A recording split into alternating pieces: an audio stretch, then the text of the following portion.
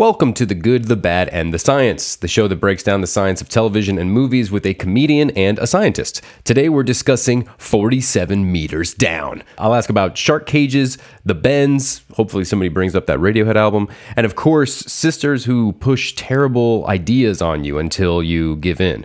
But first, a short word from our sponsor.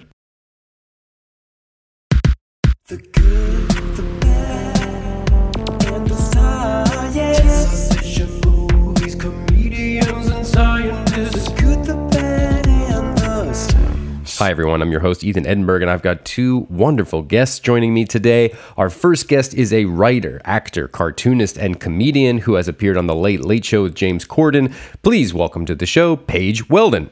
Hi, it's me. Hey Paige, what's up? Oh, not too much. Just thinking about Mandy more than I have in years. more. Yep, and you're welcome for that. Yep, she was definitely in this and not singing about candy, which was a little bit of a bummer. Yeah, I was totally thrown off. There were no walks to remember in this. Nope, a lot of like floats to remember, I guess. Injuries to remember. I'm Swimming. not sure. Injuries, very memorable injuries. Yeah, that's for sure, unfortunately. So what about you, Paige? Have you ever been in a situation like this? Have you ever been in a shark cage? Have you ever been scuba diving? No. That's going to be a hard no. I really identified with Lisa. Was it Lisa as Mandy Moore's character? I was like, I would be like, you know what? I don't really need Stuart to think I'm fun. This sounds bad.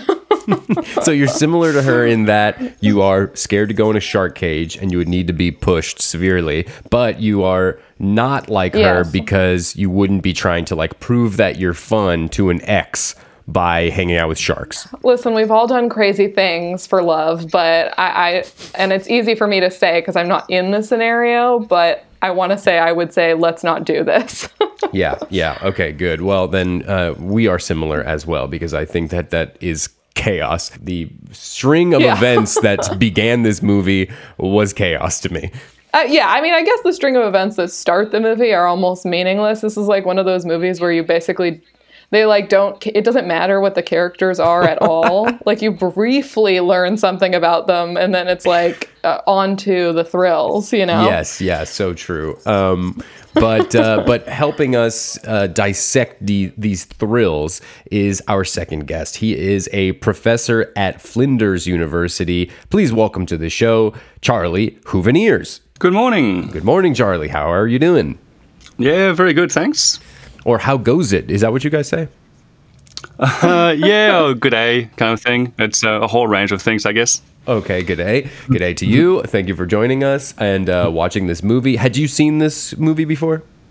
I hadn't seen that one, but I did see another couple of movies that were very similar and also related to cage diving going wrong and to sharks and to a lot of blood.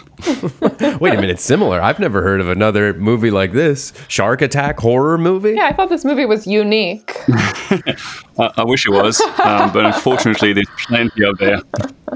Yeah, so we have to talk about this. You, if I'm not mistaken, are in a new show that premieres on Nat Geo on July 5th called Shark Beach with Chris Hemsworth. And you, take him through some sort of new tech. Is that correct? Yeah, so as part of my research, we do a lot of work on shark bite mitigation measures, and some of the work we're doing is testing personal shark deterrents and testing which of the many devices commercially available actually do work and which one can try to reduce shark bite risks. Wow. Okay, so this sounds to me like shark bites are a legit risk, but when I've spoken with other scientists about it, it sounds like sharks don't really bite people that often. It's way more rare than you would think. Yeah, that's right. It's a very low probability. You know, it's something that compared to other risks, shark bite risk is actually quite small, especially for most people. But at the same time, they can happen, they do happen, and some people do go in the ocean a lot. You know, if you look at the abalone divers or surfers that go in the water every single morning, the risk is still small, but it starts increasing the more time you do spend in the water. And even if the risks are small, you know, try to tell to a parent parent that might have lost their child to a shark bite, that they could have reduced that bite from taking place by wearing a few deterrents. It can make a difference to the victim, to the family of the victim, but also to the communities where those events happens. Wow. Okay. Absolutely. That makes sense. So what kind of deterrents are we talking about? Is it a special sunscreen? They haven't worked that one out yet, although we did test a special wax that was supposed to be deterring sharks. And yeah, based on our testing, that wax for the surfboard didn't work at all. R.I.P. to that surfer. I'm totally picturing that stuff that you like put on a dog's wound to keep them from licking it. Do you know what I'm talking about? The stuff that but sharks are like, yeah, we're past that. Well, that wax was using chili and citronella, and I think the idea behind it is that by using product that could deter other predators like snakes or bears, they would also start deterring sharks. But yeah, that didn't quite work at all. Wow. Okay. So what kind of deterrents do work? What have you personally invented that will save all of our lives from sharks? So I have to be honest, and I haven't invented anything.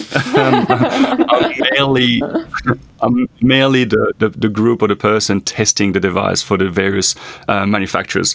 And out of the various products we tested, the deterrents that use an electric field to deter sharks seems to be working the best.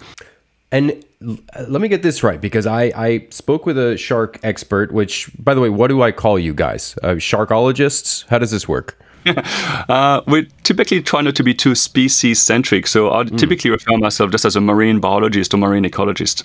Okay, but that can mean so many things. I'm talking about sharks. You've shark ecologist, or if you want to shorten it, sharkologist works. Yeah, I think sharkologist sounds really cool. And so they have like a sixth sense. Is that correct? Like they can detect electric fields in a way that we can't. So is that why this electric deterrent works? Exactly. And it's even referred as a seventh sense, because they also have a lateral line that can detect vibration or water pressure. So they actually have 7 different senses. Wow. And the additional one that most other fish species don't have is this ability to detect minute electric field through an organ called the ampullae lorenzini. And the whole idea of this deterrent is to produce a very strong pulse so that it will overwhelm those ampullae of Lorenzini. Oh my God. That's great. Okay. I have so many questions about all of this. Jump into the water, Paige. My first question is there any evolutionary reason why this is a sense that sharks have, or do we know? It's a good question, and it's interesting that not too many other fish species have that. But I did say is most other fish species don't have it, but some species do. So, for example, lungfish also have this ability to detect electric field as well. So I think that's an example of a convergent evolution. So for the sharks in particular, it's basically something they've evolved, and it helps them to become better predators. It's a sense that they don't use it from far away. It's something they use when they're at close range of the species. And one of the possible reasons that people typically say is that as a shark gets very close to a prey, what they can do is either roll their eyes, or they have a third lid, a bit like cats, a nictitant lid that they use to protect their eyes. But as they do that, they obviously become blind, and then they would be able to use these electric sensory organ to keep an idea of where the prey is as they roll their eyes or use that third lid. So it's kind of a way to become a better predator and be more efficient. Holy hell. This is total sci-fi zone. I mean, they shut off one sense to activate another sense. Yeah, I already find the third eyelid freaky enough, and now we're getting into even crazier territory. Yeah. But you'll see that if you see a shark biting on a thing on documentaries, you will notice the eye rolling back or that lid going through. And it'd be interesting actually to see if you notice it more now that you're aware of it. Wow. Yeah. I definitely will look out for that. And you're saying they do it in close range because it's more specific. They're able to follow the prey closer if they have their eyes closed and they're using this electric field detector. Yeah, that's right. And it's a bit counterintuitive because it is water, but electric field actually dissipates very, very quickly in the water. And that's why those personal shark deterrents, they do work, but they're not foolproof, and they don't work at a 5 meter range. They're more like 2 meters or even 1 meter. And that's why it's only works at very close range, because how quickly it dissipates in the water. Okay, so what kind of hardware are we talking about that disperses this electric field? What do I have to be wearing on my person when I'm shredding gnar on my surfboard? So there are different products available, but the one on the surfboard we tested is simply a couple of electrodes on a sticker that kind of sticks underneath the board. And then you've got the electronic module that gets fitted on the tail pad of the board. So it's actually, they really designed it quite well. They had a previous version that wasn't as well designed, but this new version is really well designed in terms of not affecting the performance of the board or the surfer. So there's more likely a better uptake. And yeah, it's just something on tail pad, stickers underneath the board, and the module produces the electric field across the two electrodes that creates that kind of field around the board. What if you fall off of the surfboard? Well, you better swim back on the surfboard very quickly. You just got to get back on there? Okay, yeah. And that will prevent... Okay. Obviously, surfers use a leash so that even when you do fall off, you stay very close to the board, or the board stays very close to you anyway. Got it. Of course, I knew that. Of course. Yeah. Well, we shred all the time. Paige and I are constantly doing... we've been practically around the world surfing. I'm always hanging 10. Is that a thing? I don't know. Yep. We're hanging 10 all the time, and hanging loose as well. What did I learn from rocket power growing up? We've already we've eliminated all of our knowledge already.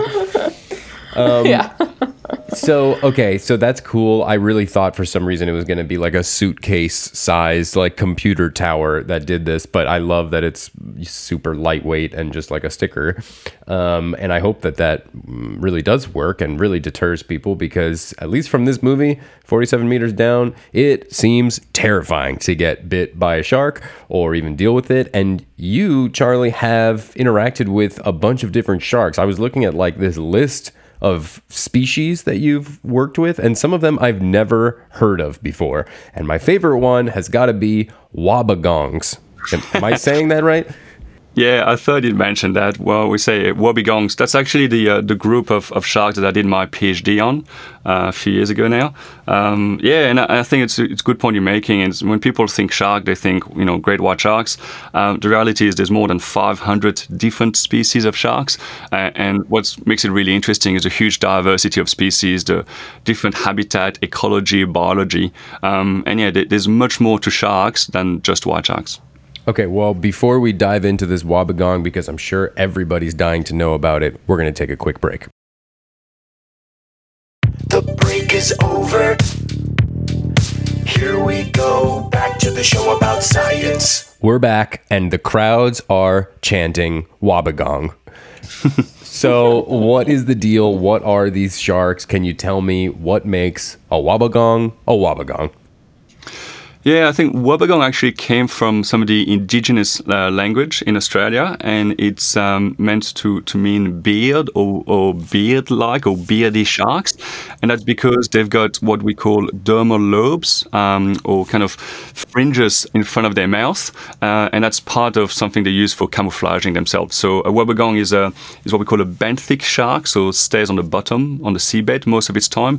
Its color pattern tries to kind of camouflage or mimics the seabed around it, and those dermal lobes at the front kind of helps making it look like disappear basically in the seabed. Wow. Okay. Very cool. Love the name. And love that you're saying there's all these different species of sharks, because it's true. We always, you think of a shark, you think of like one huge shark, or I guess hammerhead is another famous one, which I learned recently has that electric sense stronger than other sharks.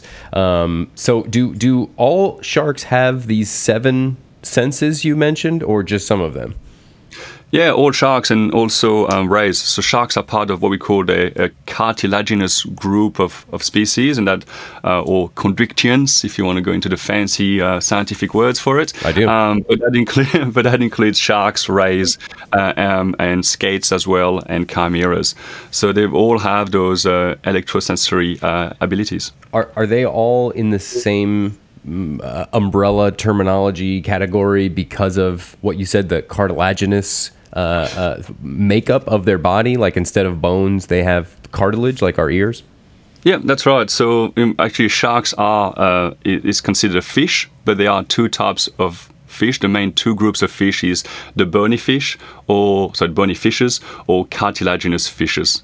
So bony fishes are teleost, and these cartilaginous fishes are these chondrichthyans, and that includes sharks, rays, skates, and chimeras.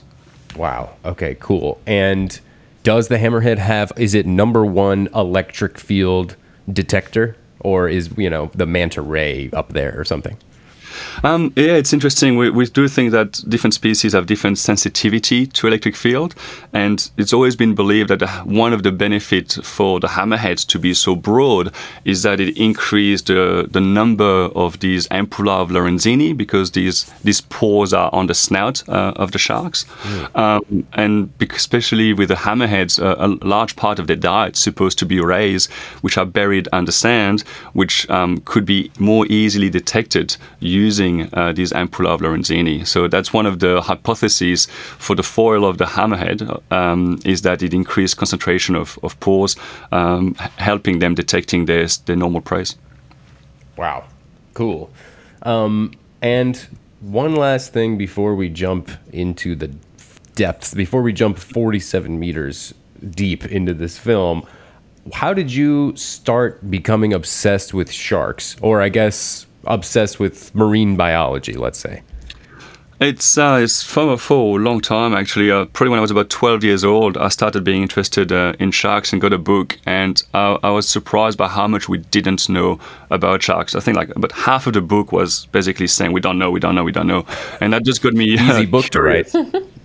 yeah, definitely. But it was, it was. I would love to get paid to write a book about stuff I don't know. That sounds awesome. yeah, it could be very short too. Looking for a book deal. But yeah, it just got me interested in trying to learn more about it, and that interest grows into a scientific interest and got me where I am now. All right, we're going to take a quick break, and we'll be right back. The break is over.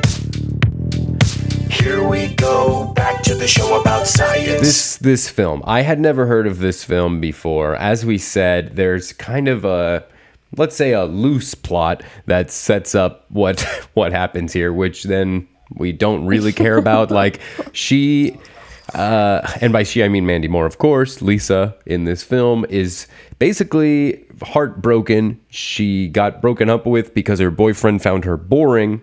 Her boyfriend's Stuart, by the way, which right. I felt very distracted by the fact that a man named Stuart thought she was really boring. I was like, yeah. Stuart wants you to party more? Like, I'm not picturing it. Yeah, I haven't met many like stuntmen named Stuart. Maybe Trent or something. I don't know. Just yeah, Stuart is like kind of, really on the nose. Like if we cut to him, I'm sure we would just see like suit and tie, slick back hair, the whole nine. Yeah. Anyway, so she's trying to make him jealous. Her sister convinces her to go with these two random dudes out to the ocean to get into a shark cage to look at sharks. And really, the only thing that convinces her is to take photos of it and then make him jealous with the photos. That's the whole reason she's doing it, right? I didn't miss anything here. No. I think that's about right. Yeah, that's the good way to make your ex-boyfriend jealous, is do some exciting stuff. I guess you could say that on a deeper level, she's trying to prove to herself that she's fun. I don't know, but I think it feels more about the photos, which, I mean, the lack of planning around the photo aspect, given how important it seemed, drove me nuts. It's like you couldn't stop on the way and get like a disposable camera for underwater. Like they sell them everywhere in tourist areas. Like what happened? They mention photos specifically like 2-3 times. Yes. And then they don't have a camera. You're right. They wait until the last second to be like, "Can I borrow your camera?" What if at that moment he said no, or he said, "I don't have one"? Yeah. Then the whole thing's for naught. Then do you get out of the cage? Yeah. Trip canceled. Let's go back. Yeah, exactly. Oh, Yeah. can we drive the boat by CVS? I need to pick up. Sorry, underwater camera. Okay, so they get out there, and like I said, everything is very sketch. But these guys do have a shark cage, and so this immediately brought questions for me. Like, number one, what is the process for getting a shark cage? Like, do you need certification or like licenses to own and operate one, or can anybody just kind of go to a junkyard and pick up some sort of, because it looked like some sort of just old, used, Craigslist shark cage? Yeah, I liked how rusty pre-owned. he actually looked. Yeah. But yeah, actually, it's a good question. And interestingly, I don't know in other countries, but in Australia, there's no specific regulation about the shark cage. So in a way, you can kind of get everything. There's a bit of a code of conduct, and there has been not issues, but there has been questions about how big the gaps needs to be, because if you get a smaller sharks and things like that. So there's some, I guess, the different operators kind of talk with each other to make sure that the cage has obviously the necessary level of safety. But the thing is that these sharks don't actually try to get in the cage, so they don't actually need to be as strong as people think, and that's probably why there are no regulations. It's kind of a barrier that just kind of keeps the shark away, but you don't need a lot of strength because they don't try to get in. Okay, interesting. Because in pretty much any movie I've seen about it, the sharks are dying to get in. Yeah, who would have thought that the movie might be inaccurate?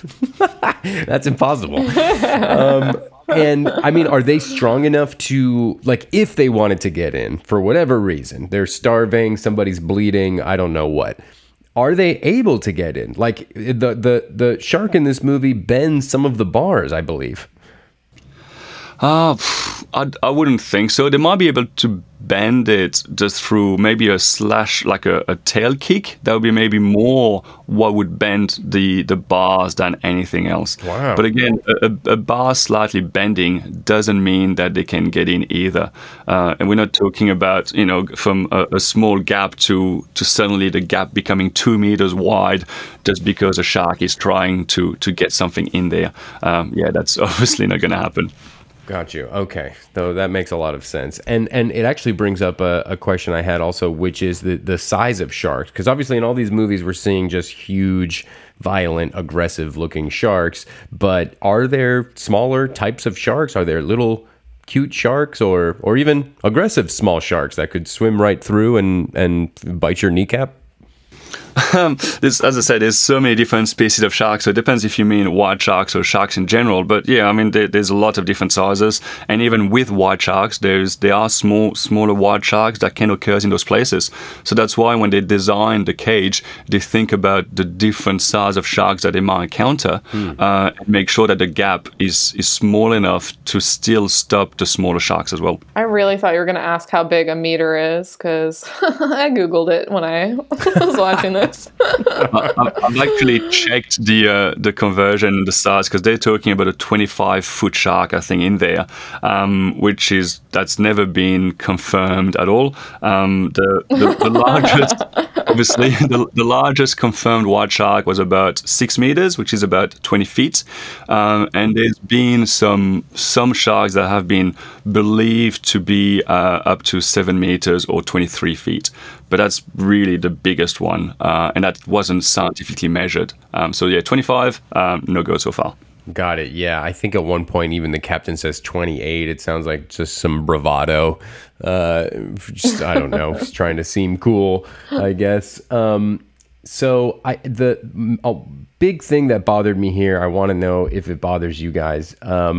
It seemed like things fell underwater really fast in this movie. Did you guys clock that? Yep. Yeah, I noticed that as well. That cage went down way too quickly. It went down like it was pushed off a building. It did not occur to me.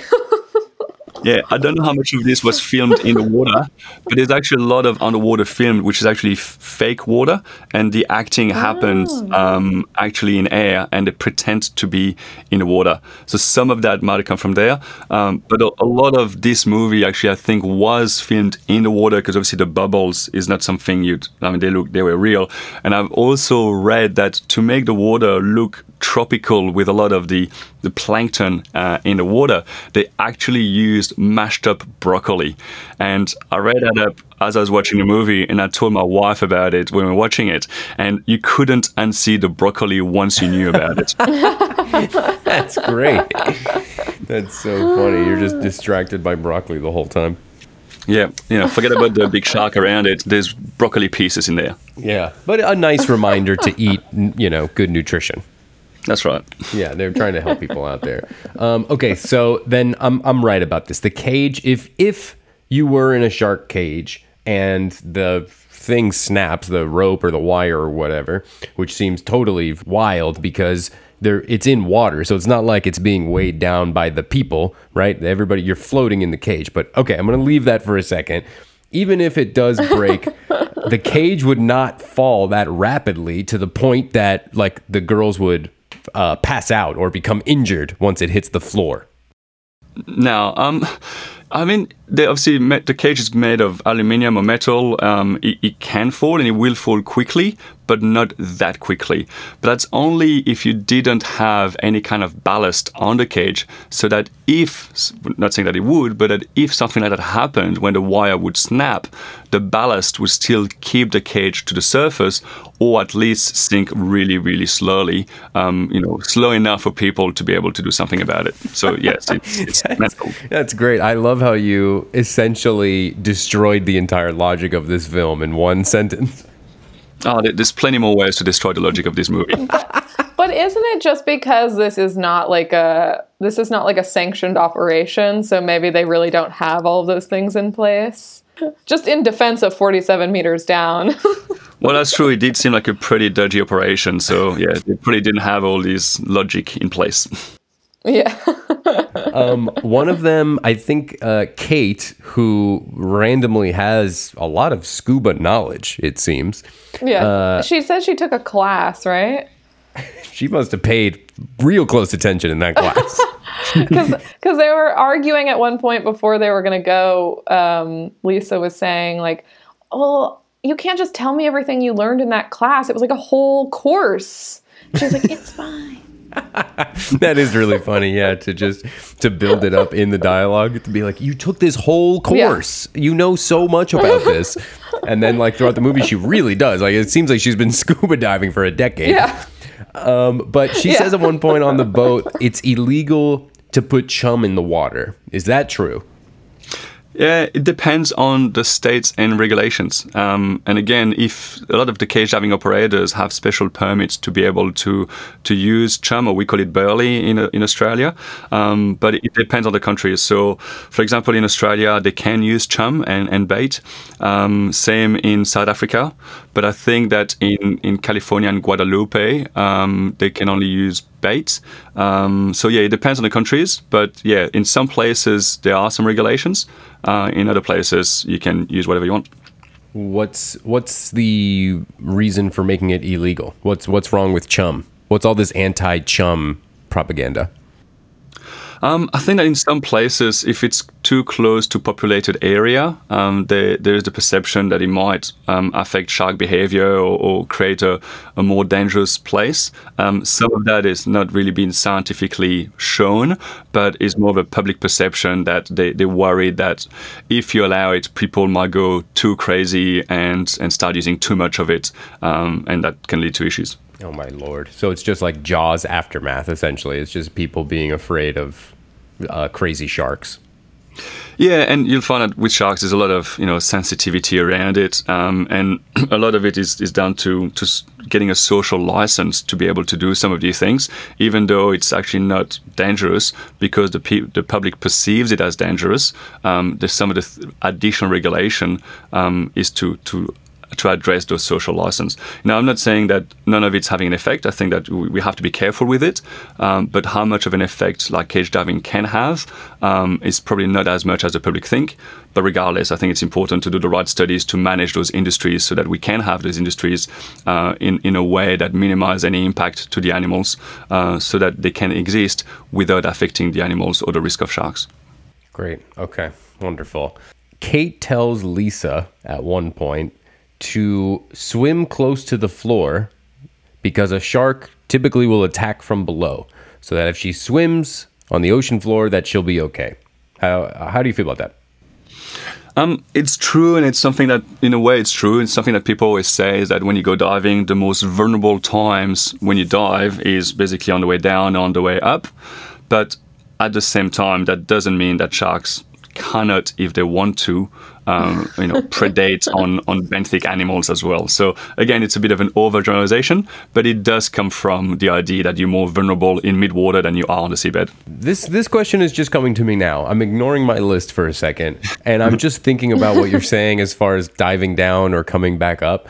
And that was one of the main issues that kept bothering me during the movie, is like they don't go up until like the end. But then it's like not even real. She's hallucinating or whatever. But when they come get her, they basically just take her up. And so my whole thing was, why don't they swim up? Was that bothering you? Were you thinking like, just freaking swim to the surface, ladies, please? Yeah, it's obviously when you go that far down, you do have to go up slowly because you do have the risk of the bends. Once you've stayed that far down for that long, you will have to do a lot of what we call deco stops that allows the nitrogen to basically leave your body or your tissues. And that's why, you could go, when you first go down, you could go up straight away, probably without deco stop, but you have to go up really slowly. And that's when you'd be probably in the middle of these apparently very hungry sharks. And that's why they would rather wait for the cage to be reconnected, which I can probably kind of understand that.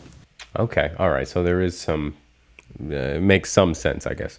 Yeah, definitely. But at the same time, as you said, when they finally did go up, they told her to do one safety stop at 20 meters.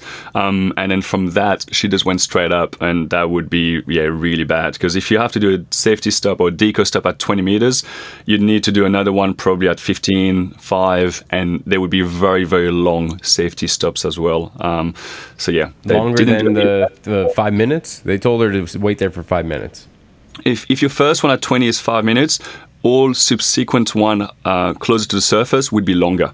Oh. So first one, 5 minutes, 15 meters, it might be like 7 minutes or 10 minutes. And the one at 5 or 3 meters might be 20 minutes up there. Oh my God. So you're saying you can easily then, it sounds like, get the bends from just 3 meters down, going quickly to the surface.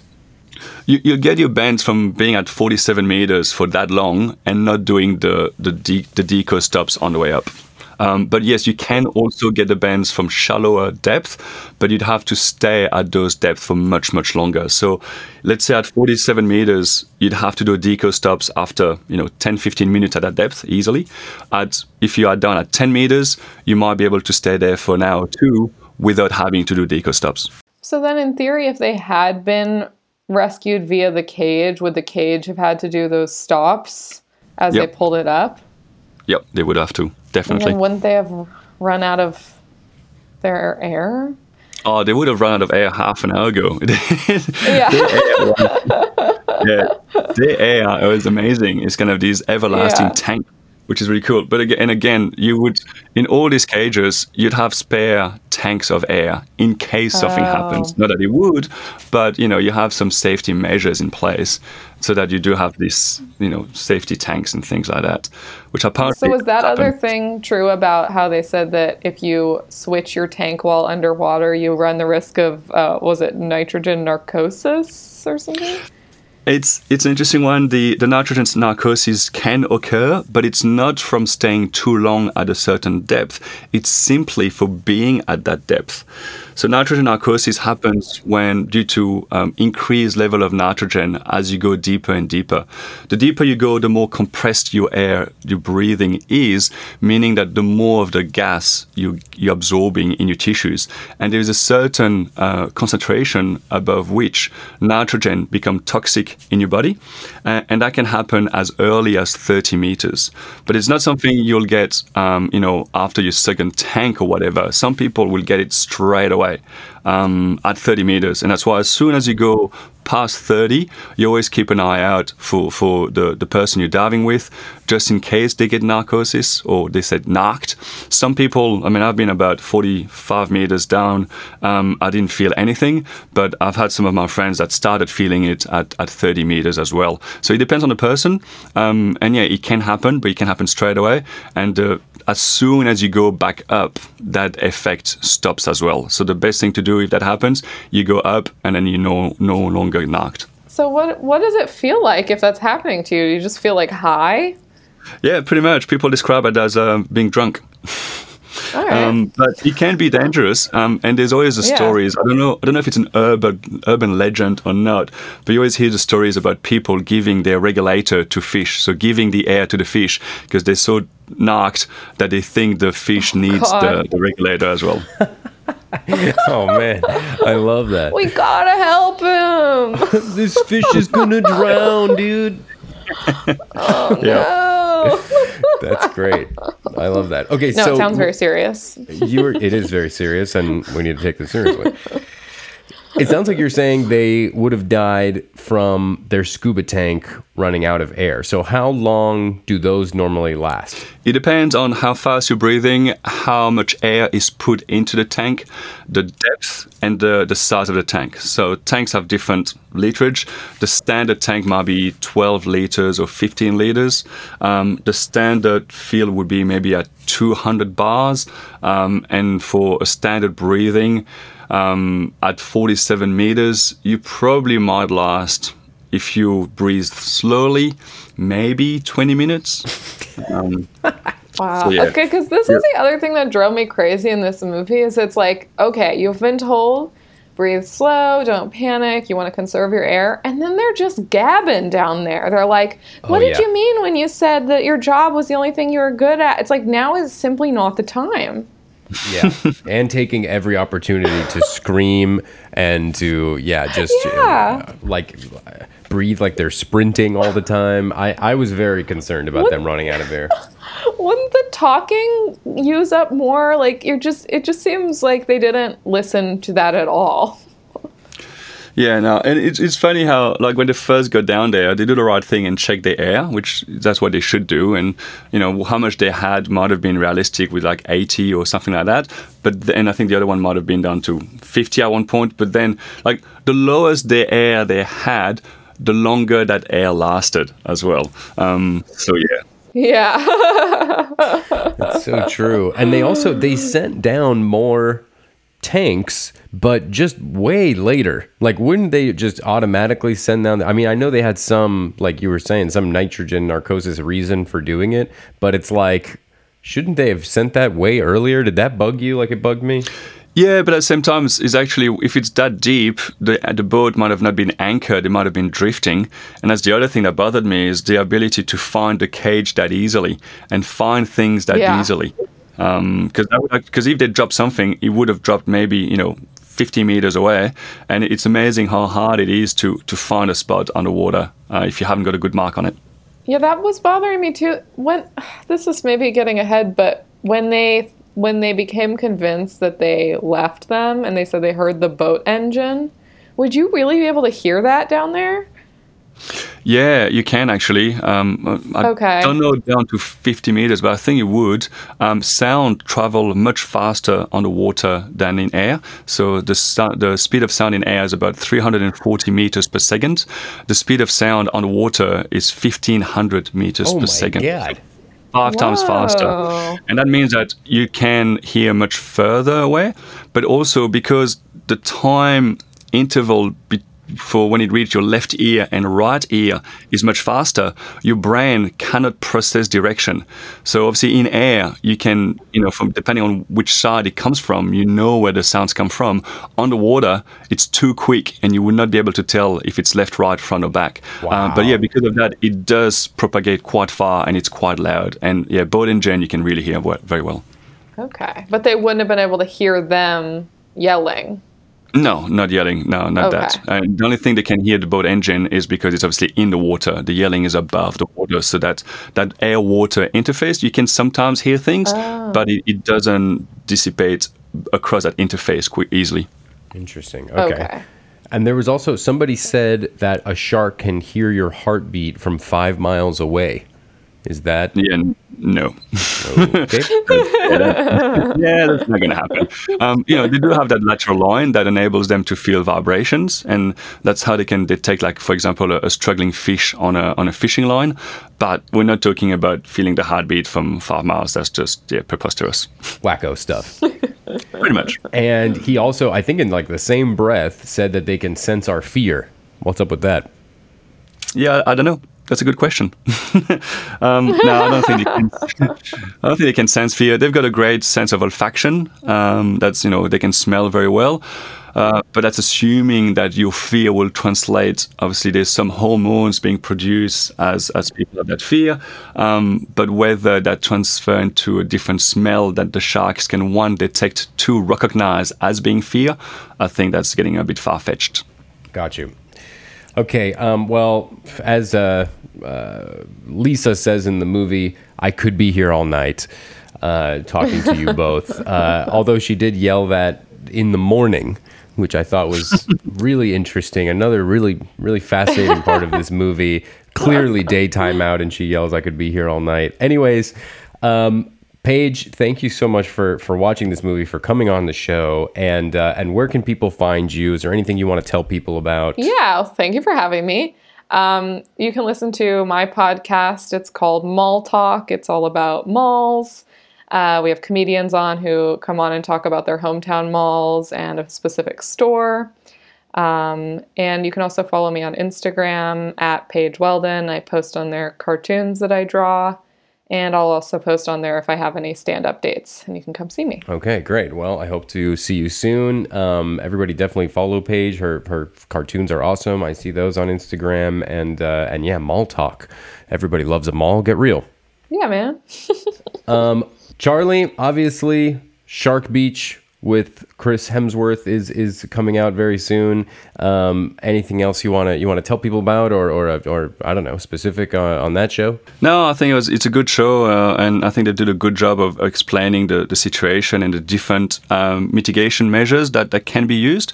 So I think I'd recommend people to not always trust the mass media and the newspaper, and to try to get the correct information from scientists if they can, because not everything you read in the paper or watch in movies is real or accurate.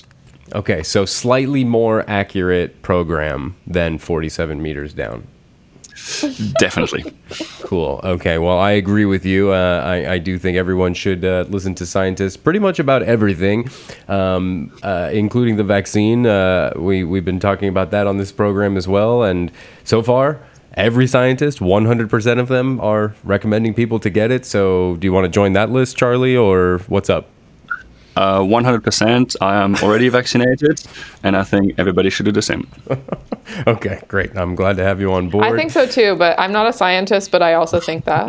Hey, I add your name to the list. The more people we can get, the better. But yeah, seriously, thank you both for watching the film and for coming on the show, and I'll talk to you next time. Thanks for having us. Thanks. Bad Science is a Seeker podcast produced by Emily Feld and me, Ethan Edinburgh. The executive producer is Brett Kushner, and our social media is managed by Blue Whale Media. And please leave us an iTunes review. Give us 5 stars. I sound like an Uber driver, but it does help. It makes sure people know about the podcast, which we really appreciate. Thanks for listening. Bye.